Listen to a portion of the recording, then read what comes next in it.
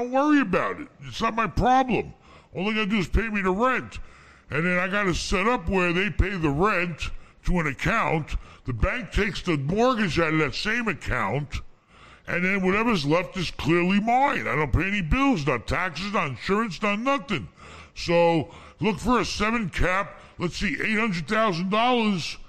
If you spread that out and use 25% down, you could probably do up to 4 deals.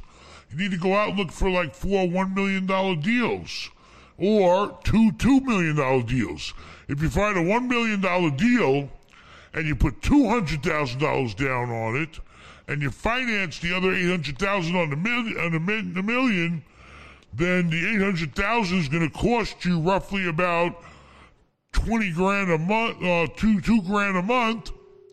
So if you got, $2,000 a month to pay the bank, and if you get yourself a 7 cap, that's $70,000 a year on that $1 million property. Out of the 70, you give the bank their 25 or whatever it is, and you're left with 45 on a $200,000 investment.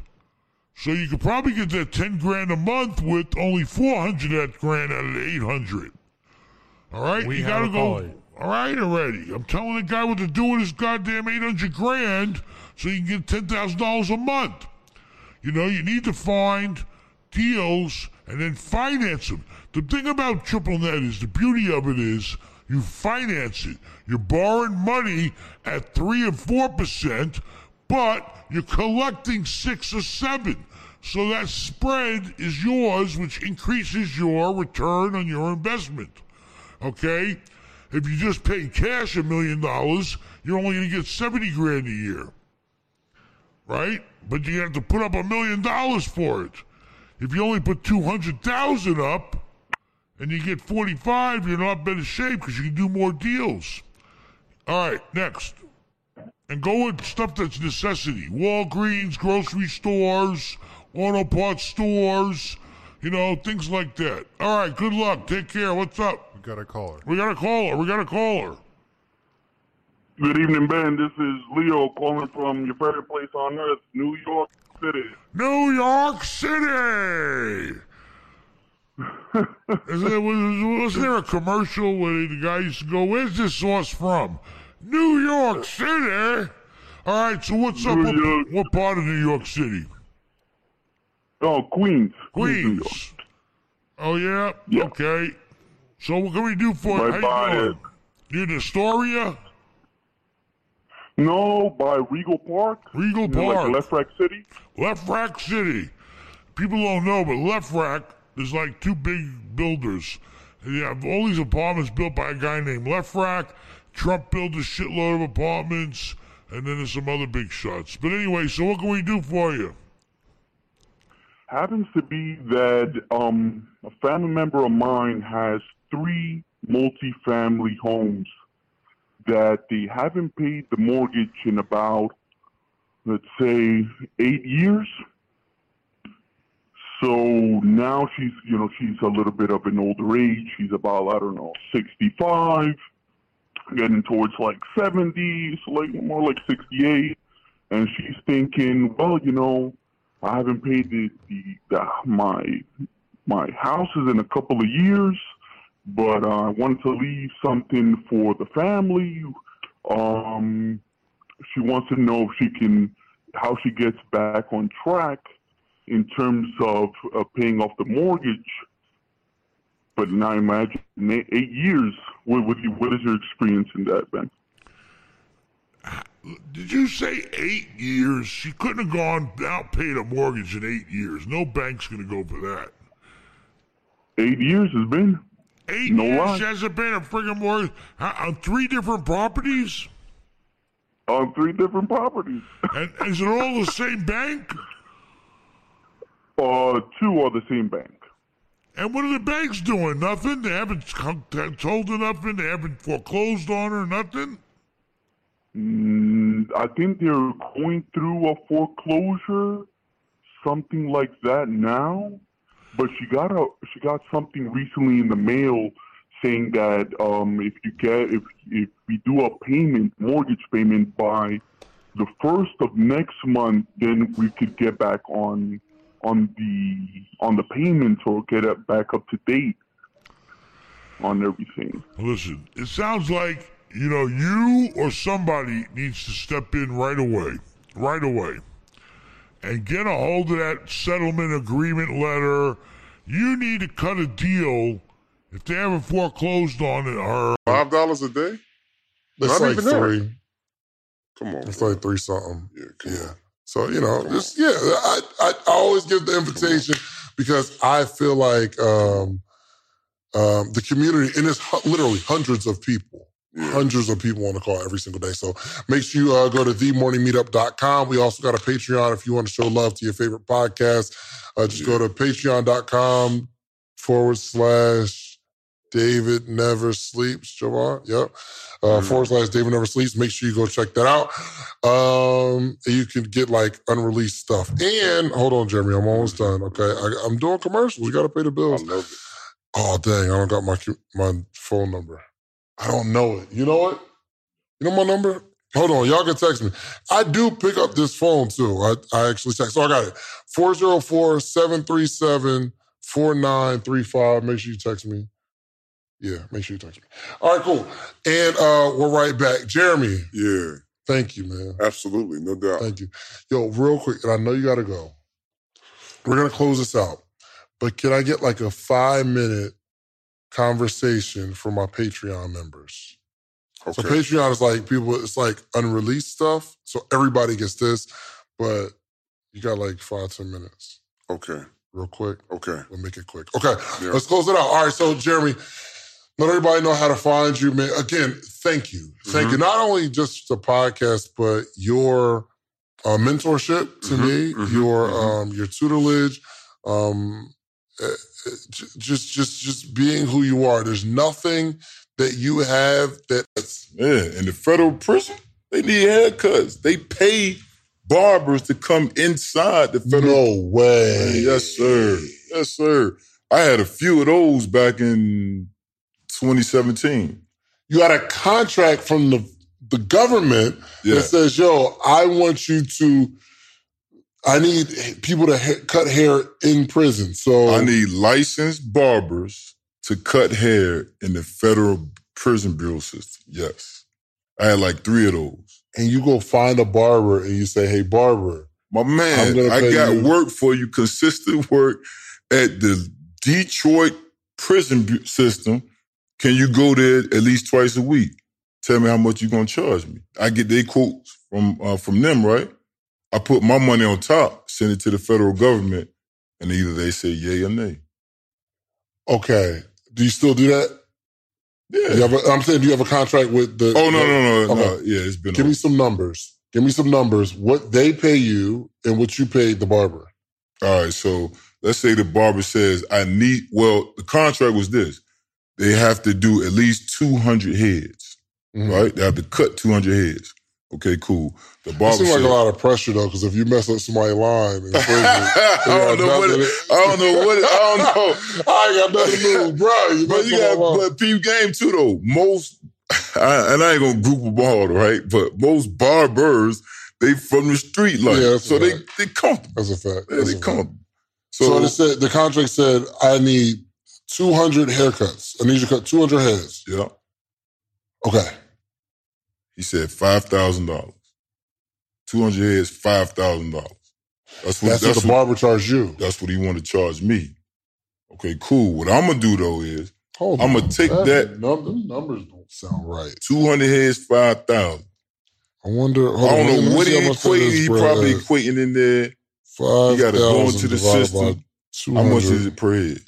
$25. Oh, so it's a cut. Regular stuff, right? Oh, that ain't bad. Now, what I did... I'm sorry, bro. For a barber to make $5,000, they have to cut 200 heads. But that's why they charge... What do they charge right now? $40 a haircut? Yeah, I don't even know. They charge a little more now. I don't get that. Yeah, I cut my own hair, man. I ain't got time for it. Sure. I be in the mirror like this, putting myself up. So what I do is, okay, my man want $5,000. Let me go see what another barber is going to charge me for the same 200 heads at the same prison system. Now, let's say another barber came to me and said he wants $7,000. Okay, cool, no problem. Obviously, I'm going to go with the $5,000 because it's the lower quote. But it's a guy out there that want to charge me $7,000 for the same thing. I'm going to just put my 2 on top of it and send a proposal to the government for $7,000. He make his 5, I make my 2. Oh, so that's why you're getting the second quote to see, like, what is a normal rate? There you go, because I don't cut hair, so I don't know if it's high, low, if he gouging me or not. I don't know that. So I have to go get another quote so I can price compare. We do it all the time. I got to get a roof done on my house, right? I'm not going to go with the first person I call. Right. I'm going to probably call like 5 people. For sure. It's the same system. It's the same mindset. I want to call multiple people to see, because the purpose of it is, right, how much money can I put on top of this thing? But you can't know if you just get one quote. You know what I was thinking? I thought in government contracting, they say, I have a certain amount of money to do this particular job. Everybody thinks that. Everybody thinks that. My students, they'll come to me and say, well, how do I know what they're going to pay? They don't know because we're bidding. Because we're bidding on it. If they say we want $200,000 for this contract, everybody would bid what? $200,000. Right. So it would be no purpose. So the government's trying to save their money too. Like, so they're doing exactly what you did. Like, so I'm taking their system and I'm just doing it the opposite way so I can submit a competitive quote. It's the same thing. Very lit. Okay, so back. Okay, we're gonna just. I want to let everybody know. How long you been doing this? 2008. 2008. Yes, sir. Since 2008, what has been your one biggest contract? 3.2. 3.2 million. Yeah. One contract. One. For how long?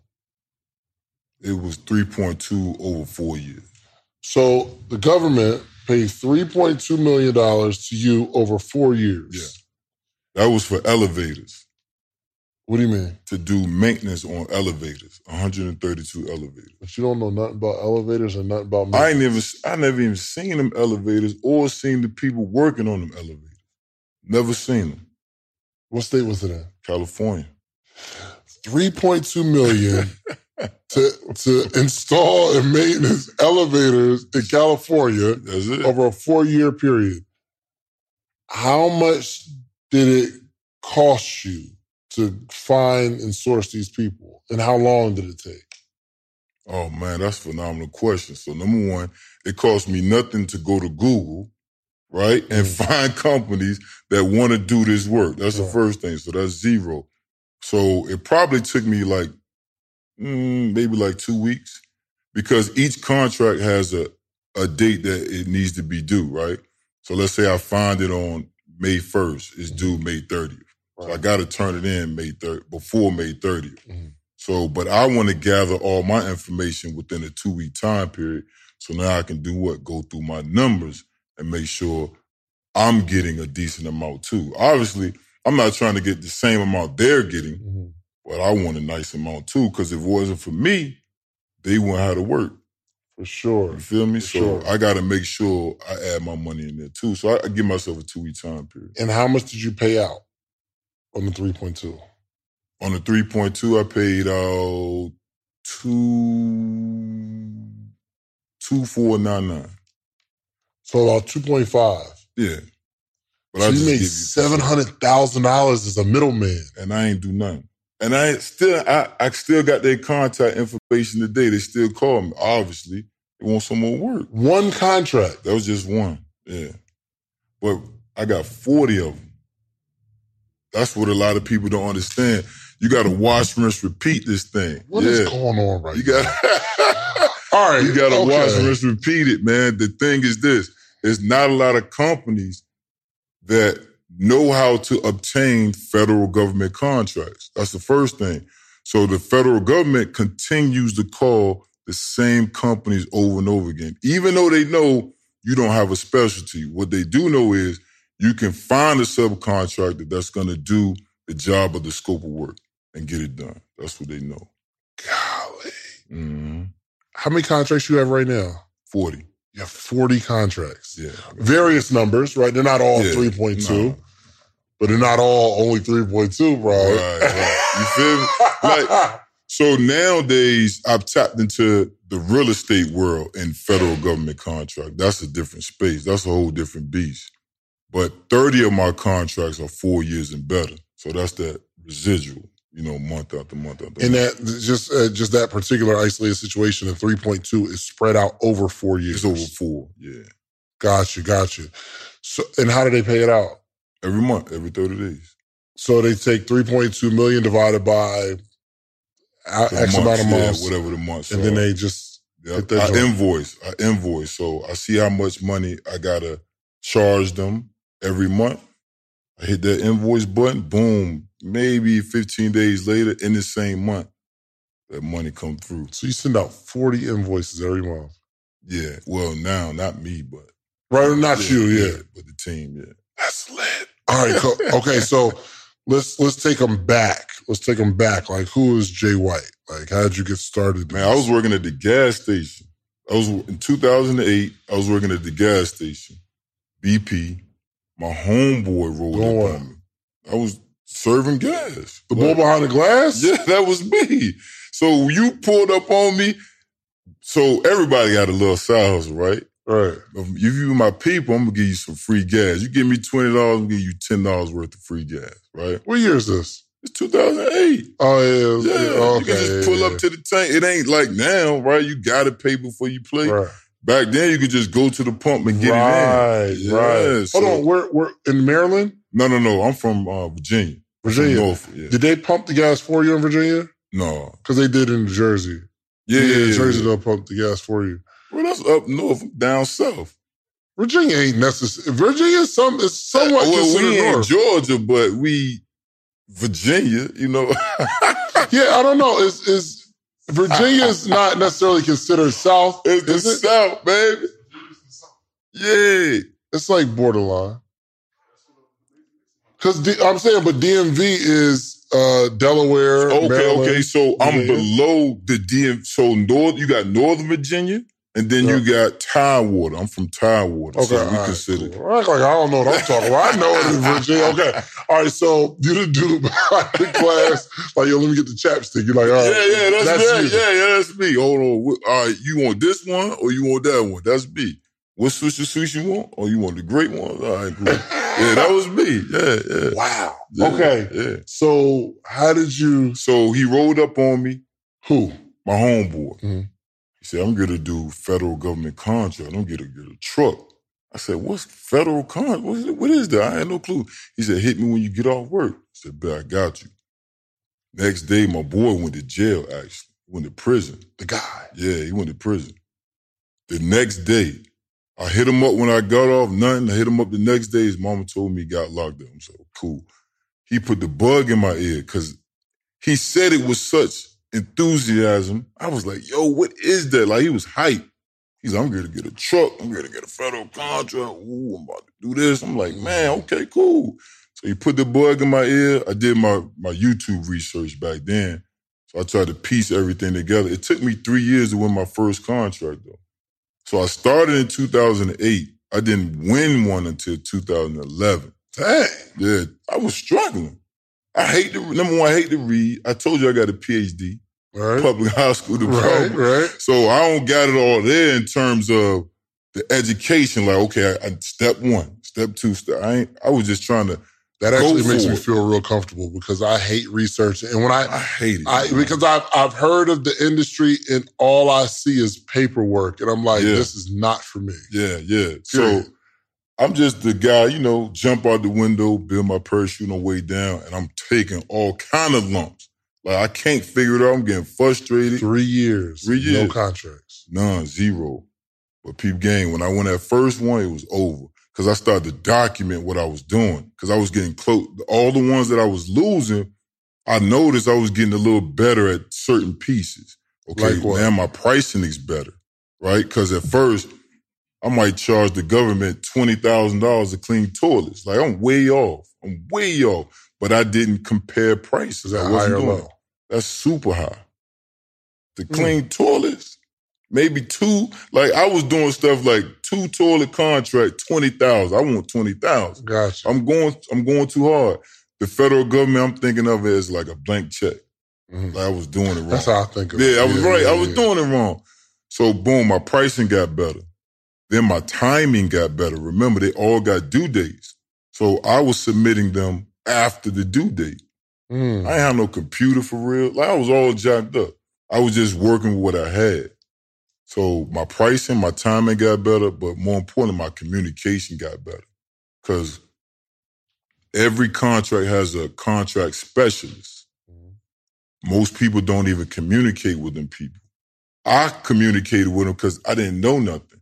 Okay, what's the definition of this word? I will call them. Okay, why do I need to sign this document? I will call them. So I started to notice the more and more I called, the more information they was actually teaching me how to do it as I'm going through it, right? They ain't even know. So I started to document the things that I was doing and saying and the responses I was getting back.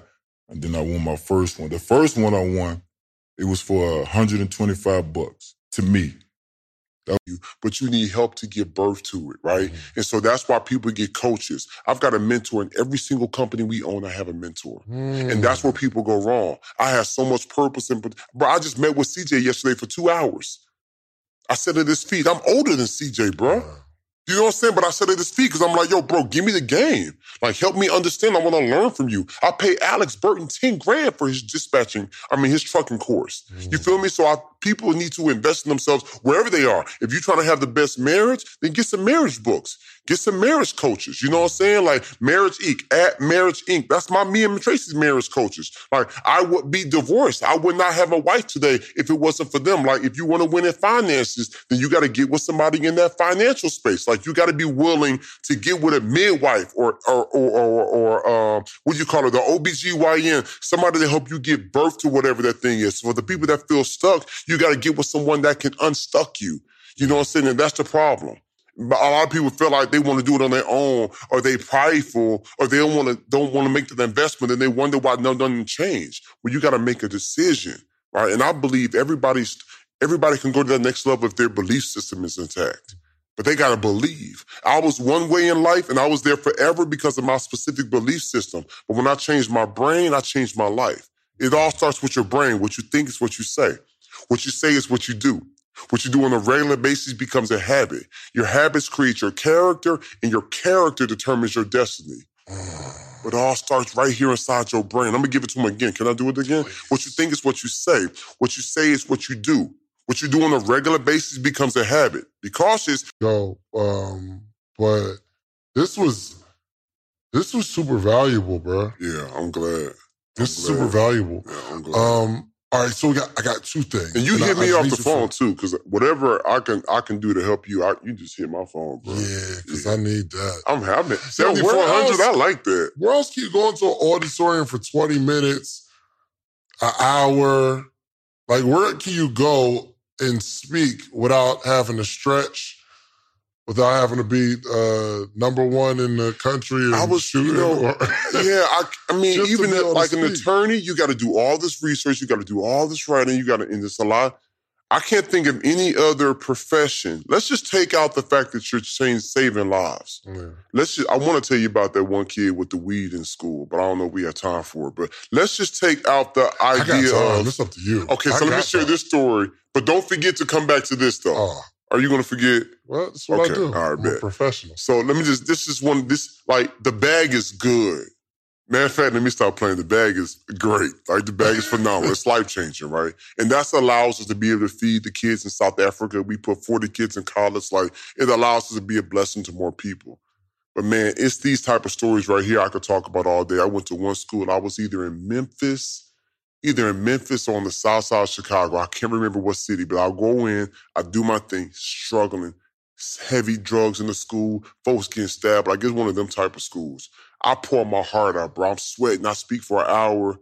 They walk out of the gym. I probably spend another 45 minutes high-fiving, dapping up the kids, you know what I'm saying, praying with them on the slide. Like, whatever they need, I bail myself. Before you guys got, like, into a relationship, or was it the relationship first and then you guys teamed up together? So it was the relationship first, and part of what brings us together are our commonalities. So we both have an interest and a background in Asia, and that's the region that we were working. So we were in different offices, but the same region. And so we both had. I lived in Japan from the ages of 2 to 6. And I spoke Japanese when we lived there, and then we moved back to the States after that. So I had this, my growing years were in Japan. So I had this, so I had this really strong What were you doing connection. in Japan?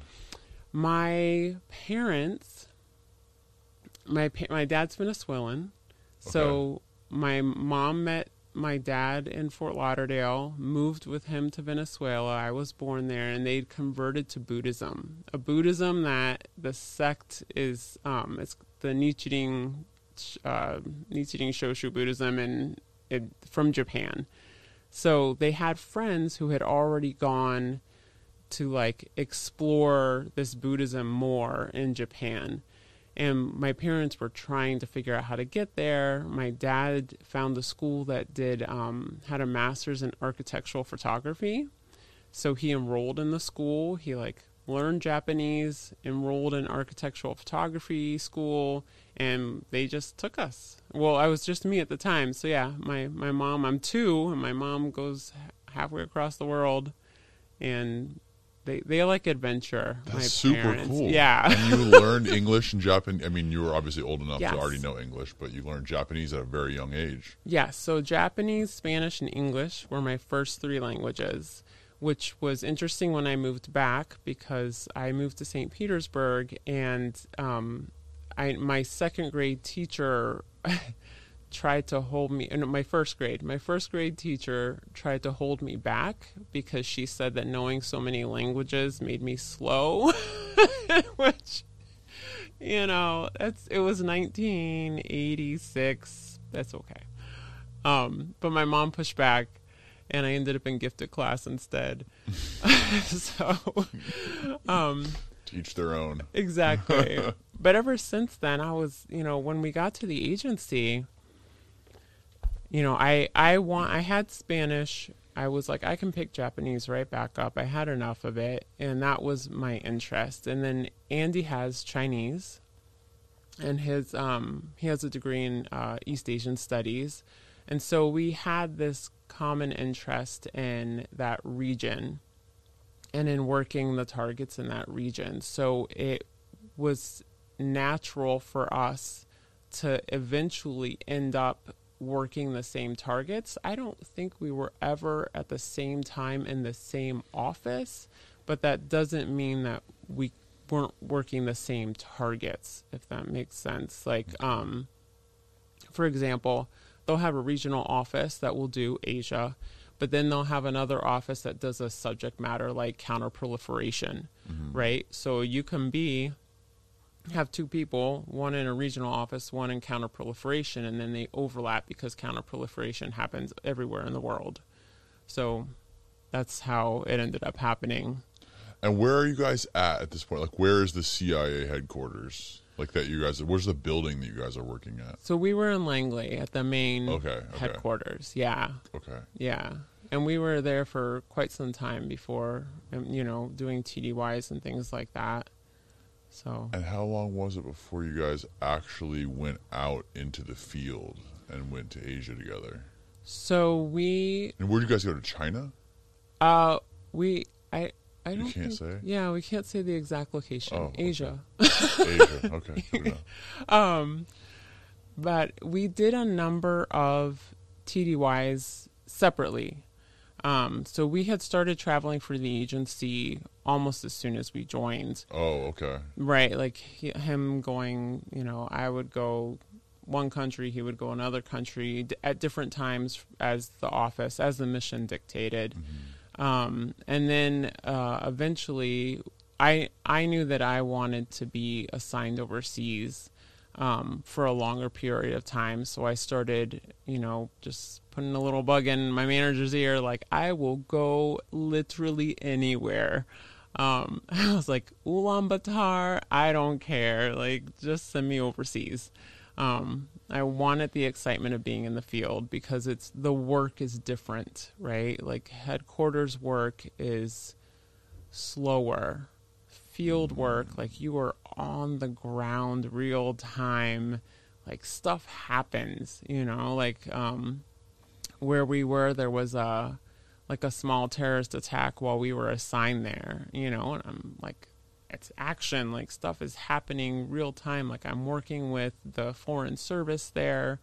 It's just incredible. So I think we were together 3 years before we were sent out for a long assignment. And it was amazing. What is it about Asia and those cultures that excites you or interests you? So I think a lot of it has to do with my childhood. Just the fact that because my first memories are of Japan, and because my parents are Buddhist, so even when we came back, that culture continued. It's just comfortable for me.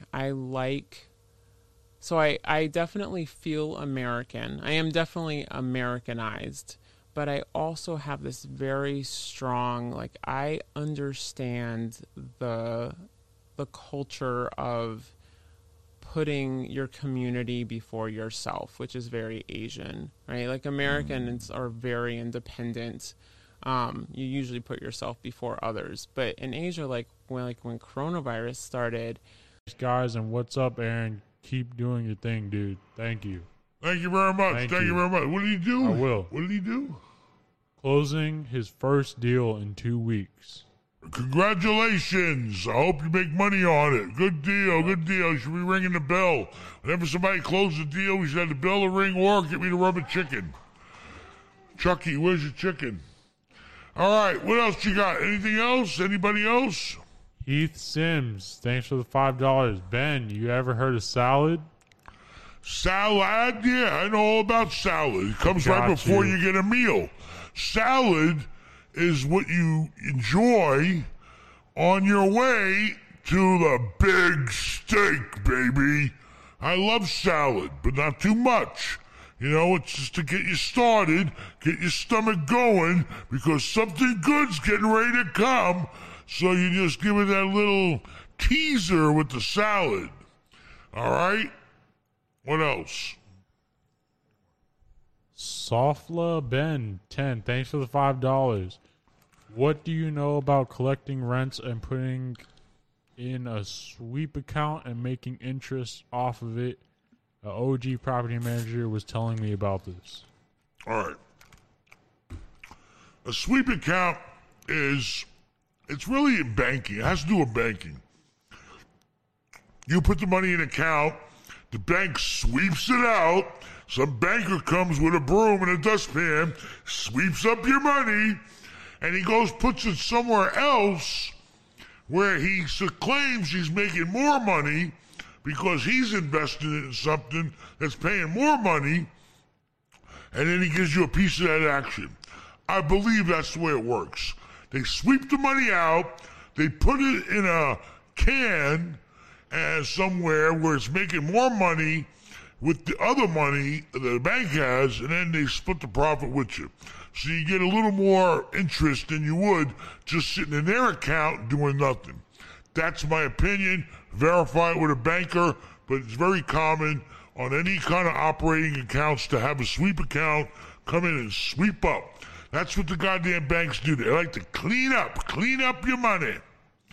What else you got? Anything? IGH Properties, thanks again for the $99.99. Ben. $99.99. Ben, I outspent the doctor. Real estate investors make more money than doctors anyways. I'm only renting for Section 8 now, so if tenants don't pay, I'm still making money, baby. Well, you're a smart guy. You're doing exactly what I did. I mean, you know, that's the benefit. If you rent a Section 8 and you work with agencies and help low-income people and play with the program, then it pays off because you got security. You got the government backing you up, you know, guaranteeing you they're going to pay you that money. So I'm glad, I'm happy for you. I wish I was in your shoes because I'm not in those shoes. Shagadam, thanks for the $5. Hey, Ben, thanks for your insights. When do you think the real estate market will crash, and when will be a good time to buy? You know, right now we're in uncharted waters. You know, everybody's holding on, but I'm telling you now, and everybody's got a prediction. And half the time, people predict the right thing. Why? Because you're either right or you're wrong. You got a 50% chance. It's like when my wife goes to the roulette table. You know, she either plays the black or the red. Why? Because she knows she's got a 50-50 chance of winning. You know? So, you know, I'm predicting we don't know what the hell's going on now. The government's really pumped up the economy to keep it going, but I think it's inevitable. The banks aren't getting the money they need on their mortgages. Landlords aren't collecting rents right now. And you can't even blame the companies not paying them because they're not making no money. The movie theaters are suffering. The restaurants are suffering. The hotels are empty. You know, gyms are empty. And then, you know, they suffer. The landlord suffers. Everybody's suffering. I think that there's plenty of people, I'm one of them, ready to cash out. So, like I said, I'm putting properties on the market right now for mega millions less than I thought they were worth and what I would have took before this shit started. So now's a great time to go out and look for bargains. Okay? It's always a good time to look for bargains, but now there's a lot of scared people out there. They just don't want to tell nobody they're scared. But I would be out there lowballing stuff because, like I said, you know, you put some money in front of somebody, these days, they're going to think twice. The stock market's going up. The stock market's going down. It's like a brand new boat. I had it waxed and everything. Everything's working. The air conditioning's working. The generator's working. It'll cruise at 40 miles an hour. It's got 2 sleeping compartments. It's got a refrigerator. It's got a microwave. You can take a shower and use the bathroom in it. What the hell else do you want? All under 27.8 feet. Made by Formula. Come on, 30 grand. Come on down to Clearwater and let's make a deal. What else you got? Andres Estronza, thanks for the $5. I submitted an Ask Ben question. Looking for tenant help on major. Force majeure? Majeure claim. Force majeure. Is that, somebody looked that up. Is that some friggin' French word they came up with? Fuck you. Force majeure. Force majeure, from my understanding, means that it was, you know, the government or somebody major came in, like a war or government or something, shut you down. I'm trying to fight that, honestly, with my tenants, saying, listen, you know, it ain't force majeure. A virus doesn't classify for that. And let's make a deal, okay? I'm making deals, all right? So it's best to make a deal. If the tenant's trying to pull that, say, listen, you ain't got no legal, my lawyers say they got no legal way to stand on it. If that was the case, there'd be a million lawsuits, billions of lawsuits. It's not fair to say that. It's best that we all buckle down together. Let's make a deal. What's fair to everybody? How much can you afford to pay? Let's put it on the back end. I've even given away some rent to some big shot clients. They squeezed me, you know, where I had to abate some rent.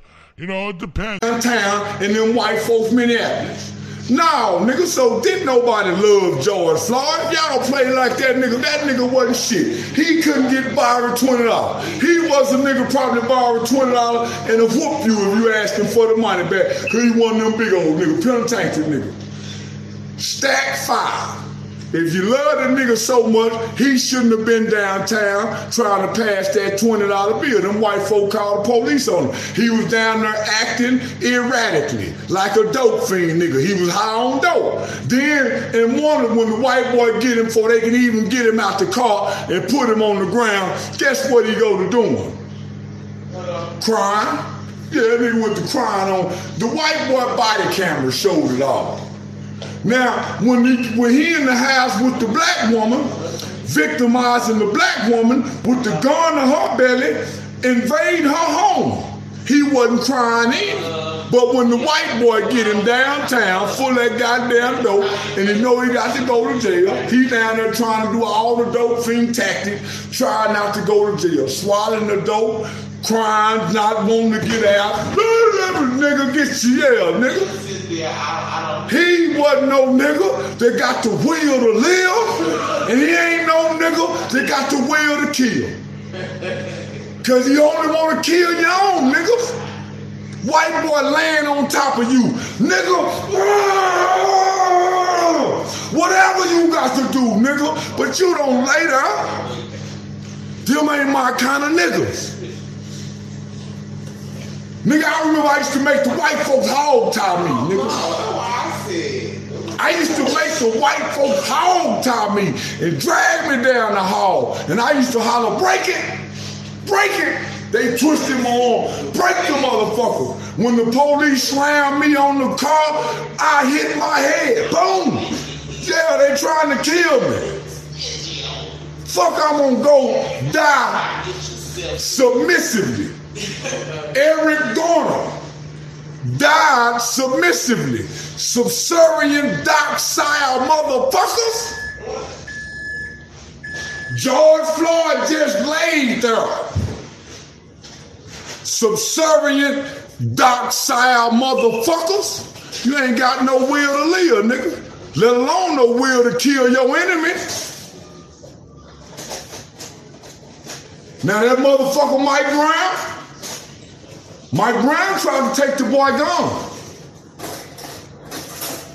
Mike Brown tried to take the boy gun, man. His thumbprint was on the gun. Mike Brown was a soldier, was a warrior. He didn't just lay down. Trayvon Martin didn't just lay down, nigga.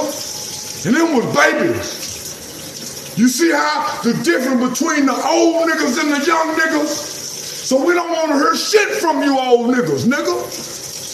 I'm the new minister for the young niggas, not Farrakhan. You old niggas, the old days is over with, nigga. The old days is over with, nigga. I'm the new minister for the young niggas. You saw how Mike Brown died. You saw how Trayvon Martin died. You saw how Freddie Gray died. They didn't die just laying down, nigga. The old nigga been laying down for too long, including Farrakhan, Jesse Jackson, Al Sharpton. All the old niggas been laying down, man.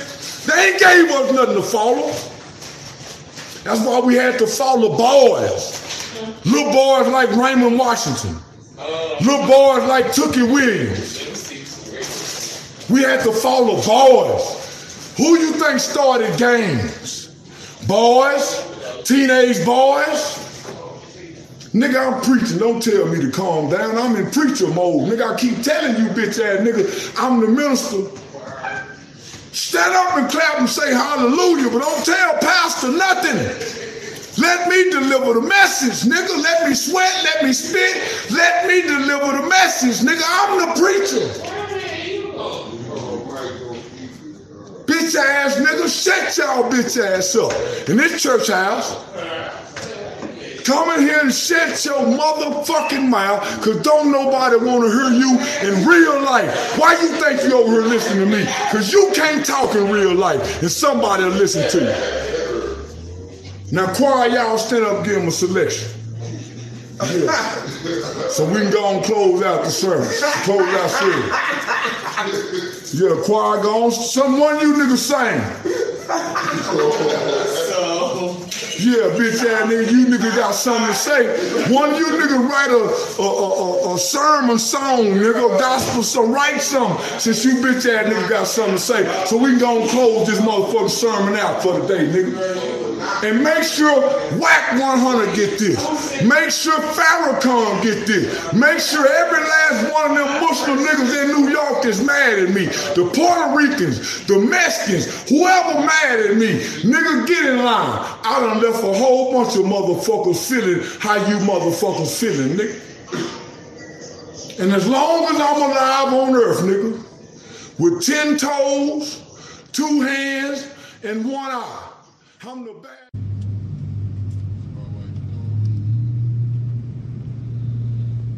What I like doing. That's what I like doing. I can't. I'm rolling down. You know what I'm saying? Y'all see how icy a nigga is, though, man. When I want to look at myself, man, I just look at myself in the mirror, though, man. You know what I'm talking about? Make sure I look that. I gotta look presentable. You hear me? So I look at myself. I gotta make sure everything on point, man. You know what I'm talking about? And I cool. See, I got my feet out and everything, folks. You feel me? I ain't capping. I'm back here though, man. You know what I'm saying? I wish they had a look. And if I get hungry, like I'm damn near finna go get me some Root Crisps or something, right? So what I do, right? These same way. These the same thing that come on a plane. So you know what I'm saying? You feel me? I put my Root Crisp right here. Start blowing. You feel me? I put the Root Crisp right here while the seat massager. You hear me? And go crazy. Oh, I ain't faking. But yeah, this is what we do though, man. You know what I'm saying? I got the headphones in there. If y'all wanna join me one of these days, you know what I'm saying? Hop in the car with me. We out of here, man. You know what I'm talking about? This is Spaceship Gang.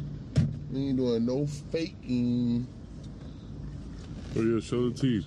We ain't doing no faking. Yeah, I ain't capping. You hear? There's a remote back in here though, man. We ain't doing no capping. None. Alright? Yep.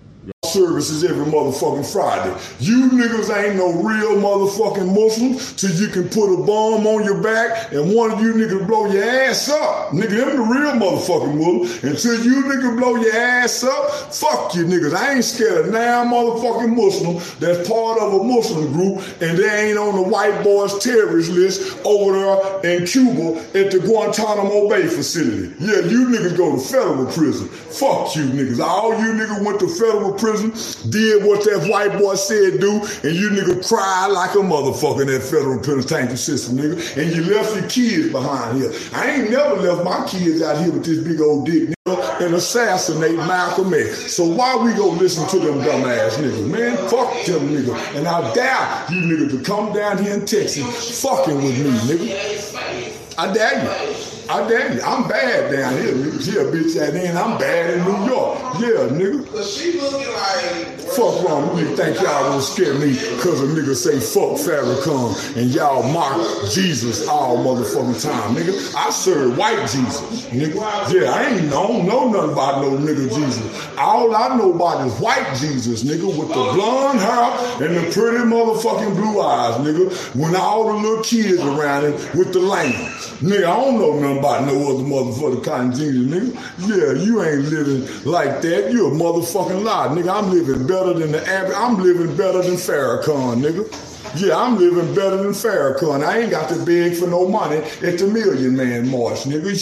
Yeah, I'm living better than Minister Farrakhan. I'm living better than most you motherfucking Muslim niggas with bow ties, nigga. You nigga can't fuck plenty bitches like me, cause the Muslim nation will whoop your motherfucking ass, nigga. Yeah, you niggas got to adhere to the motherfucking nation of Islam. You niggas ain't no motherfucking man. You niggas can't walk around and grab your dick like this here. None of that shit.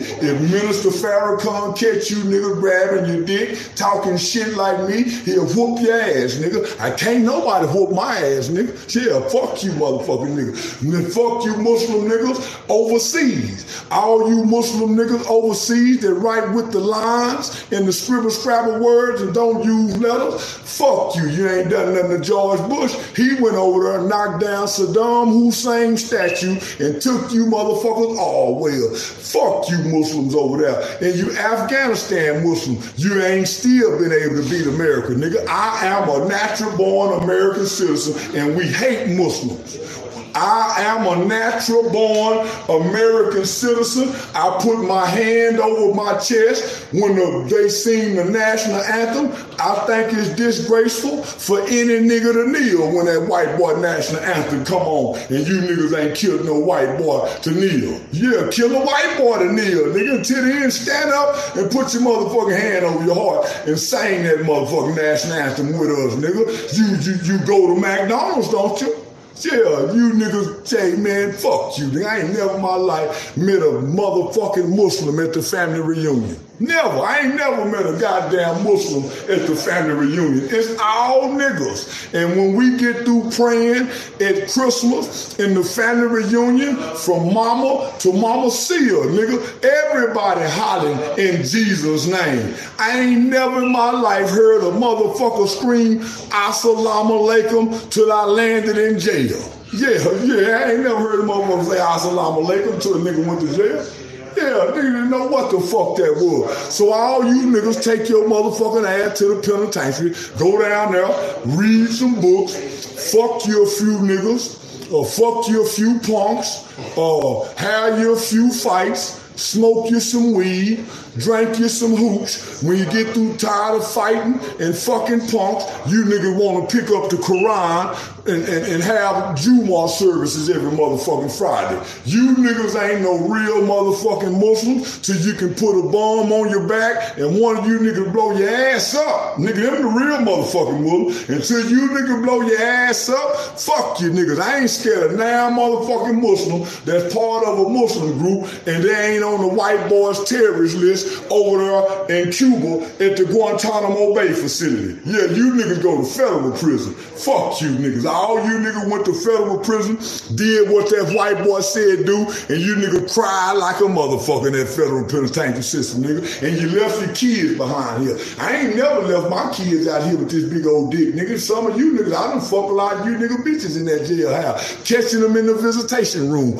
My brother been in prison for 30 years. You know how many bitches I done fucked in 30 years coming down there to see you rag-lad niggas in the penitentiary room, and I see her at the gas station. I already see the bitch looking in there. You can't leave with me. She know I'm leaving, and you can't leave, nigga. And I'm what the bitch want to see, and I'm everything a hoe want to hear at the gas station with a nigga in jail or the penitentiary system, nigga. Yeah, I break niggas' hearts, nigga. I keep telling you niggas I'm every hoe's pet, and I'm every nigga's regret. You niggas better take your eyes off of me, nigga, because I'm gonna bust your pussies wide open, nigga. Yeah, I know what the analytics say, nigga. Ain't nothing but niggas watching me grab my dick, nigga. I can show my dick and you niggas will sit there and watch me. You bitch ass niggas won't take your motherfucking eyes off me because I am a walking addiction. I got you niggas captivated, mesmerized because I am the motherfucking real life Django. Farrakhan ain't got shit on me. Yeah, nigga, he ain't changed no laws, nigga. And he ain't done no time for killing no white boy. When Gaddafi told Farrakhan, say, nigga, come over here and get this money. I got some money for you niggas over there. And then white folks told Farrakhan, you better not go get that motherfucking money. Guess what he did? He had another motherfucking Million Man March and went to begging Jay-Z and Beyonce Neil. I know the con game, nigga. Yeah, I know the con game, nigga. Yeah, I ain't begging for no money. I've been doing the work for 10 years. In my community, my city, my county, and white folks know that nigga ain't gonna ask for no money. You can't even give him no money. I'm going to the streets to get the money, nigga. I'm the nigga can get the money out the streets, nigga. I ain't like Farrakhan that got to stage a motherfucking event way in Washington, D.C. and holler by, we need 1,000 men. You niggas still ain't put them 1,000 men together, but y'all worried about what I'm saying with this big old dick down here in Texas, nigga. I dare you come down here fucking with me. Suckers. Yeah, I talk shit, I swallow spit, I don't give a fuck about that hip-hop industry, no whack, 100, all that shit you niggas talking, y'all ain't doing no community work, nigga. I'm the community worker, nigga. I'm the community activist. You niggas ain't shit. I should have known you was waiting. And you niggas ain't this motherfucking handsome and pretty, nigga. Fresh. Every time, right? You go 10 minutes, and you come back to the first thing, and you're like, oh, what was I doing again? And it's like this re-entry problem. It's like the re-entry problem is not a problem. It's why you will remember and master it way better. It's forcing you to your brain to kind of go into a different mode. So the idea is that, yeah, there's a set of things, getting access to, if learning programming requires 10,000 hours of mastery, and you're in a condition where access to computers is constrained, early access to computers will be an unalloyed advantage, right? But that doesn't mean that there aren't other situations that we can find where what looks like where access to something preferentially may look advantageous and not be advantageous at all. So my discussion of dyslexia in the book is all about conditions under which dyslexia can, not knowing how to read can be advantageous. Why? Because the strategies that you might follow to work around your reading problem can end up being more helpful to you than reading. So I have this long thing about David Boies, the lawyer, who basically can't read, and as a result developed an incredible capacity to listen and an incredible memory. If you're a trial lawyer, believe it or not, it's more important to have an amazing memory and be an incredible listener than it is to know how to read. Right? Not if you're a litigator or a corporate lawyer, but if you're a trial lawyer, yeah. Not if you're a corporate lawyer, but if you're a trial lawyer. So we can clearly, we can clearly say, look, there are desirable difficulties and there are undesirable difficulties. That said, on a broader macro level, is there a possible contradiction? Yeah. But so what? Like, we're all adults. I don't know why people are so terrified of contradiction. I think contradiction is like, it's fine. I mean, I can identify hundreds of contradictions in my own life. All of you can. In fact, I've recently been, I've gotten so interested in this, this next project I'm working on is all about the centrality of contradiction in human behavior. And that instead of, the idea has always been that as human beings, what we seek to do is to locate and extinguish contradictions. I think that's nonsense. And there's a lot of very interesting social science research which suggests, to the contrary, what we do is we aggressively exploit our contradictions. They enable us to do all kinds of, not always good things. So I'm very interested in, I was talking about this at lunch, very interested in this notion that we are sometimes behave generously or pro-socially towards an outsider group in order to justify turning on them in some future situation. And I have the incredible example of this is Adolf Eichmann, the architect of the Final Solution, who spends the 1930s convincing himself that he's a Zionist.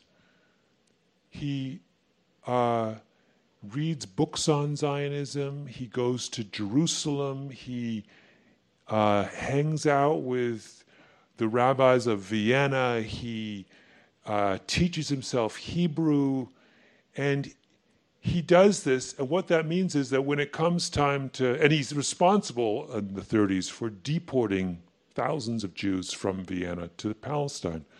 What does that do? It enables him, when he turns to exterminating Jews, to be able to say to himself, in his grotesque way, I don't hate Jews. I was deporting them. I was saving them. I was reading Hebrew and going to Jerusalem. And at one of the death camps that he sets up, he builds a library and he imports Judaica from a prominent Jewish library in Prague. And he would go and visit this place, this grotesque concentration camp, and sit in the library and read ancient Hebrew manuscripts, right? At his core, this man had a massive contradiction, and he wasn't driven to resolve it. He used it to justify everything he did over the course of the war, right? Now, that's a horrible, extreme, grotesque example. But my point is that we all have within us these contradictions, and I think that's part of what it means to be human. And just as you can use contradictions for terrible ends, like Eichmann did, they are also, at the same time, the ways in which we explore new ideas and expose ourselves to risky things and do all